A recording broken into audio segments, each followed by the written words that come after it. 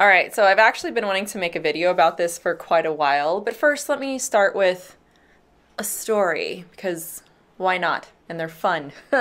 So a few months ago, I was having a conversation with like an acquaintance friend type, and we started talking about spiritual things naturally, because like anytime I can suck people into that kind of conversation, I'm there for it. So I brought up that I was an ex-New Ager, that I used to practice things like manifestation, visualization. I went to go see a psychic at one point, and her response shocked me because she's like, oh, yes, I do the Christian version of those things. And I'm like, say what? You do what? I listened because that's my natural inclination. My natural instinct is to gather as much information as I can, so that I know what I'm dealing with, so I know the person's position at least. And she mentioned a very interesting book that y'all might be familiar with, Physics of Heaven. You all know how much I loved this book. We got in a conversation about this, and I told her, yeah, actually I have read this book. And I'm familiar with, certain teachers and leaders at Bethel. What was interesting is that this is something that was actively being taught to her at her church by her church leaders in my city. And I figured first, number one, I would love to visit this church. Number two, I felt compelled to make a video about this, specifically about this topic, because this is coming up more and more. And I had the opportunity to talk more with her about this subject, about this topic, and we are still having an ongoing discussion. It's very fruitful. It's been nice. It's been good. She doesn't agree with me on everything, and I don't agree with her on everything. As time has gone on, though, there have been certain things that she does see in stark contrast to what Scripture teaches. And I'm going to share with you in this video things that I kind of shared with her. And because it's been done in such a respectful dialogue, in such a respectful way, she's still listening to me. So hint, hint at people who are trying to reach people that you disagree with, doing it with love and respect is number one rule, in my opinion. So in thinking of this video and coming up with the content for it and what to talk about, I was trying to think of like a productive way to bring up the problem here and what needs to be addressed. And I thought the best thing to do is actually just go right for the source, which is chapter 5 in this book, which is literally labeled authentic versus counterfeit. Now, I'm going to be very, very clear about this, because almost every single time I make a video about somebody else or somebody else's beliefs or whatever the case may be, I have people say that I'm being harsh and judgmental, and I mean, I don't know how. And to that, I would just simply say that when you disagree with somebody, I think it's interesting that in today's, age, it's automatically equated to some sort of like harsh judgment that you like hate the person or something. And I think that it's perfectly fine to disagree with somebody respectfully. So this is how I'm going to do this, all right? I'm going to respectfully portray how he views this. And the author of this particular chapter is Jonathan Welton, and he's somebody who's, of course, involved a lot at Bethel. So I'm going to respectfully portray how he views this as best as I can, and then I'm going to share my disagreement. And though there's much more than this, I'd encourage you to actually read this chapter if you're at a point where you'd say you're spiritually mature enough to read a point of view like this that's different than yours and not be spiritually stumbled or maybe develop an unnecessary hostile position towards them. So for now, I'll be summarizing the main points made in this chapter. So the belief goes that for every counterfeit spiritual experience or practice out there, such as clairaudience, which is speaking to angels, channeling spirits, spirit guides, spell casting, trances, astrology, auras, psychic powers, or just fill in the blank with any New Age teaching, then in this mindset, there's an authentic version of this New Age teaching that actually belongs to God, to the church. The devil has just basically hijacked it. So our time needs to be spent not pointing out the darkness, okay, but focusing on the light, reclaiming what the enemy has stolen from the church. His claim is that the way that God moves in power looks a lot like the New Age. And this has scared many Christians away from operating in the gifts of the Spirit. And he's saying that the gifts of the Spirit look similar to the counterfeit. Now, according to him, how to tell the difference is to test the origin. And 1 Thessalonians chapter 5, verse 21, among others, is quoted to support these things, saying to test everything and hold on to what is good. To know whether it's true or not is to determine the source and origin of the experience. How this is done is if you've declared Jesus as the Lord of your life and have acknowledged that Jesus has risen from the dead. Then this is a test of what power source a person is operating in. If they can say yes to these two things, then they believe that God would not allow them to be deceived. A really popular scripture that's quoted is Luke chapter 11, verses 11 through 13, about a son asking for a fish. Why would a good father hand him a snake? So why would God, the perfect Father, give them deception when they ask for a spiritual experience from him? Basically, he says, and the logic goes, that they shouldn't be afraid of the supernatural if they're a Christian. Just to further clarify, the logic goes that if they're asking the Holy Spirit to do something supernatural, asking for a fish, then they don't need to be afraid of receiving a counterfeit, getting a snake. So the concern in this aspect is reclaiming the stolen goods from the enemy without being deceived with the counterfeits. Then there's the accusation that, say somebody says that they're operating in something other than the Holy Spirit, then the person who's making the accusation might have a religious spirit and actually be committing the unforgivable sin and should be disregarded. This is actually something that my friend mentioned to me. She's like, well, maybe you have a religious spirit. And I thought that was really interesting, that was her first conclusion. It wasn't that she could possibly be deceived. It was, oh, I have the religious spirit. So basically, they are there to reclaim what the New Age has stolen from the church. So that's the basic mindset behind it. And I want to give my respectful disagreement about this idea, especially as an ex-New Ager. So first, just laying this out there, guys, but no, I am not a reformed cessationist. And I don't know why I get accused of that almost every time I talk about something like this. I'm open but cautious. I'm a continuationist. But yeah, I still believe that God functions in the supernatural. I just think it's rare.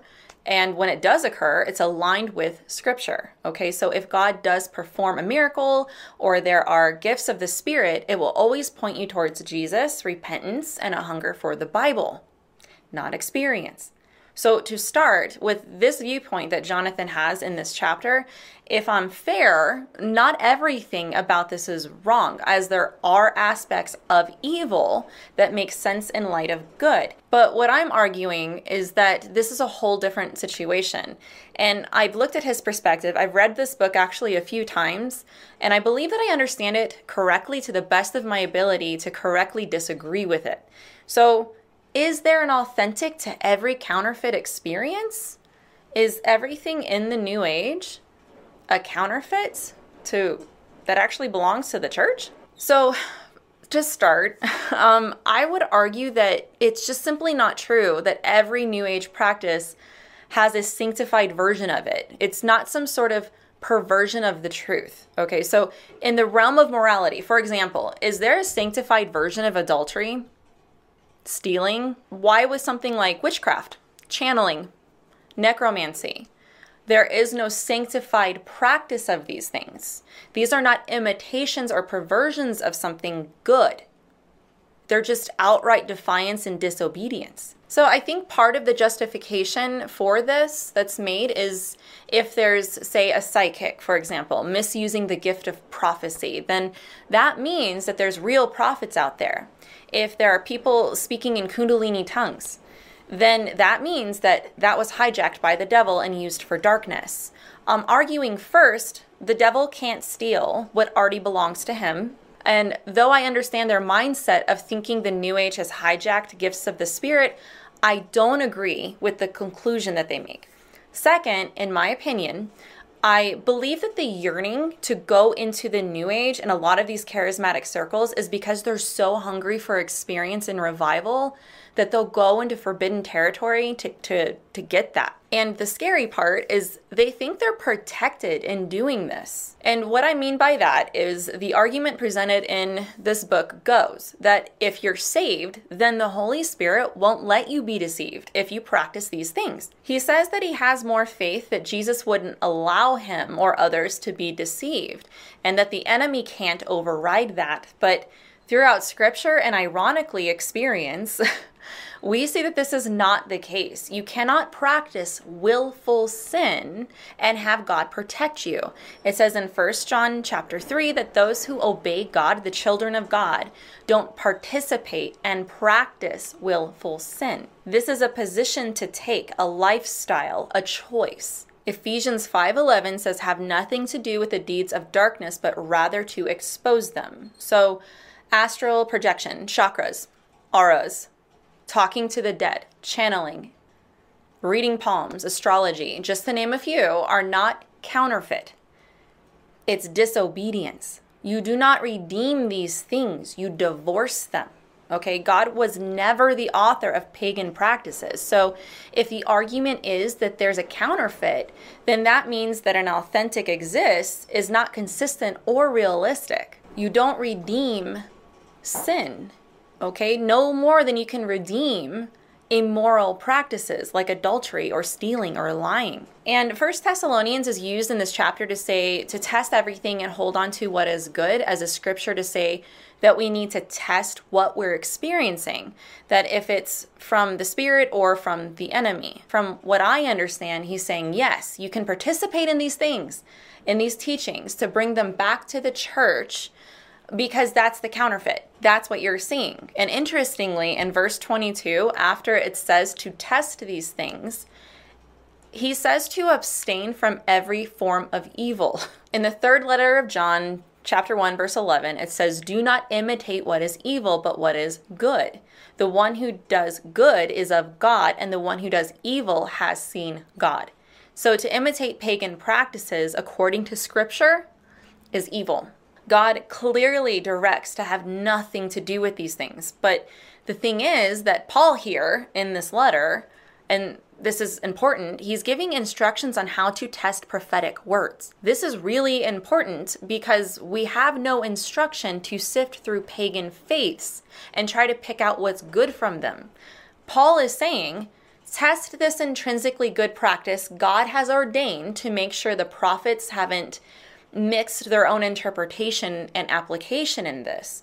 Paul is not saying test these intrinsically demonic practices to find some helpful elements in them. As I said before, the argument is that you must determine the source to know if it's a counterfeit or not. So what's their source? The origin, according to this chapter, which in a way is a little inconsistent, because if the origin is the experience of the Holy Spirit, it seems like there has to be a standard of explanation of how the Holy Spirit functions, which I see is laid out in the Bible. The problem that I see, in my opinion, from what I've observed, is that people rely on their direct communication from God rather than digging into the Bible. So what's the point of digging into the dusty book on your shelf if you can hear from God directly? But the point he's making is that if you're a child of God and you're experiencing this, you're having this spiritual experience, then it must be of God, because he wouldn't hand you a snake. And I say that the filter should always be the word, not experience. So I would argue that 1 Thessalonians, the chapter that he uses, does not apply here for a few reasons. In this scripture, we are to test the content and fruit of a practice that God himself has ordained for his church. On the other hand, we have explicit commands not to blend paganism with Christianity. 2 Corinthians chapter 6 speaks about not blending darkness with light. God has not ordained that pagan teachings are good for the church. He's ordained that they're bad. So to take a passage telling us to test and weigh the fruits of a God-ordained practice, which is prophecy, and apply that to testing and weighing pagan practices is to ignore the clear fact that God has called one good and the other evil. Then there's the argument that people are afraid that they're going to be deceived because they know that it looks a lot like the New Age, that they're afraid to reclaim the authentic because they consider the power of the counterfeit to be overwhelmingly deceiving. So the advice that is given here, that he gives, is to have more faith in the Lord's ability to keep you than the devil's ability to steal you away, and that you can never be snatched out of Jesus's hand. And he quotes John 10:28 for that as a defense. And what I would say to this is that if you're making the choice to do this out of his will, he will hand you over to it. I am literally proof of that. By this logic, why would I leave the New Age then? As someone who practiced New Age as a Christian, I technically wasn't doing anything wrong then. And there are many people that I know that practice New Age practices like tarot cards, astral travel, astrology, crystal energies, fill in the blank, and much more. And they call themselves Christians. And some even ask for God's protection and believe that they get it. They actually believe that Jesus protects them, yet they go beyond his warnings and boundaries. They disobey him. What's interesting is that we actually do this all the time in life, not just with New Age practices. Like, we know we shouldn't engage in certain activities, but we do it anyways, hoping God will protect us. So, okay, you want to mess around with sorcery? Make toxic life decisions? Invoke the dead? Align your chakras? Go right ahead, because God's got this. It just doesn't make any sense to me. Obedience is an act of worship and love for God, and it trumps experience every time. In 1 Corinthians chapter 8 and chapter 10, it speaks about food sacrificed to idols and whether it's appropriate to participate in eating food that was given to a false god. And one of Paul's many points is about not stumbling someone else by participating in this thing. And so that's just eating the food. Imagine practicing their religion.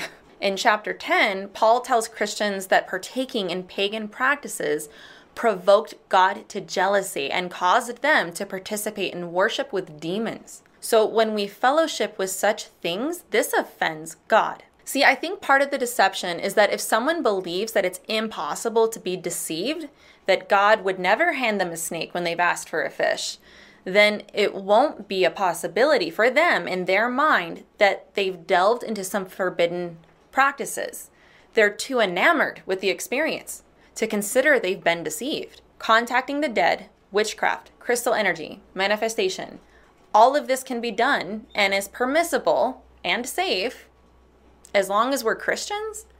It should be that because we're Christians, we shouldn't do this stuff. So if someone claims to be in right relationship with God, and if we're operating in realms and experiences outside of what's outlined in Scripture, then by definition, this means we're not in right relationship with God. And this is why I emphasize over and over again the importance of reading and studying Scripture. And guys, by the way, he names these things by name in this chapter. I'm not putting words in his mouth. I'm literally taking from this chapter what he himself has said. Just a direct quote from page 49 in chapter 5? Yes, it's chapter 5. Okay, chapter 5. With all this talk about counterfeits and authentic, by now you may be scratching your head hoping for examples. The best examples I have found are in the New Age movement. They have been trafficking the church's stolen goods for a long time. According to him, I have found throughout Scripture at least 75 examples of things that the New Age has counterfeited, such as having a spirit guide, trances, meditation, auras, power objects, clairvoyance, clairaudience, and more. These actually belong to the church, but they have been stolen and cleverly repackaged. This whole chapter is about that. So I want to read 2 Corinthians chapter 11, verses 4 through 5 to make a point about what we might be seeing in some of these practices. But I'm afraid that as the serpent deceived Eve by his cunning, your thoughts will be led astray from a sincere and pure devotion to Christ. For if someone claims and proclaims another Jesus than the one we proclaimed, and if you receive a different spirit from the one you received, or if you accept a different gospel from the one you accepted, you put up with it readily enough. Paul is rebuking his Corinthian brothers and sisters for abusing the gifts of the Spirit, for putting up with a different spirit. There is such a thing as acting in a different spirit, and this is what brings forth sin and hurts our relationship with God and stumbles others. So overall, I don't want people to be afraid of God actually being God and working in the supernatural when He chooses to. I think that some people might be afraid of disagreeing with what they're seeing in some churches because they're afraid they're going to be accused of blaspheming the Spirit, as I mentioned before. I think that this can be a pretty terrifying thing for some people, but the one fail-safe we always have is the Bible. If we are rooted in Scripture, not experience, then suddenly the scales fall off and we have a foundation of truth that is objective instead of based on feelings and emotions, which change all the time and are unreliable. I think that the more I look into this, the more I see a lust for the supernatural. And this can lead to some pretty fringe beliefs, and they're just getting like fringier. So I hope this was helpful for you guys, and hopefully it encourages you to get in your word and pray for others. Hopefully I relayed my thoughts with clarity and respect. If you'd like more information on this topic, as always, I will have more resources in the description of this video.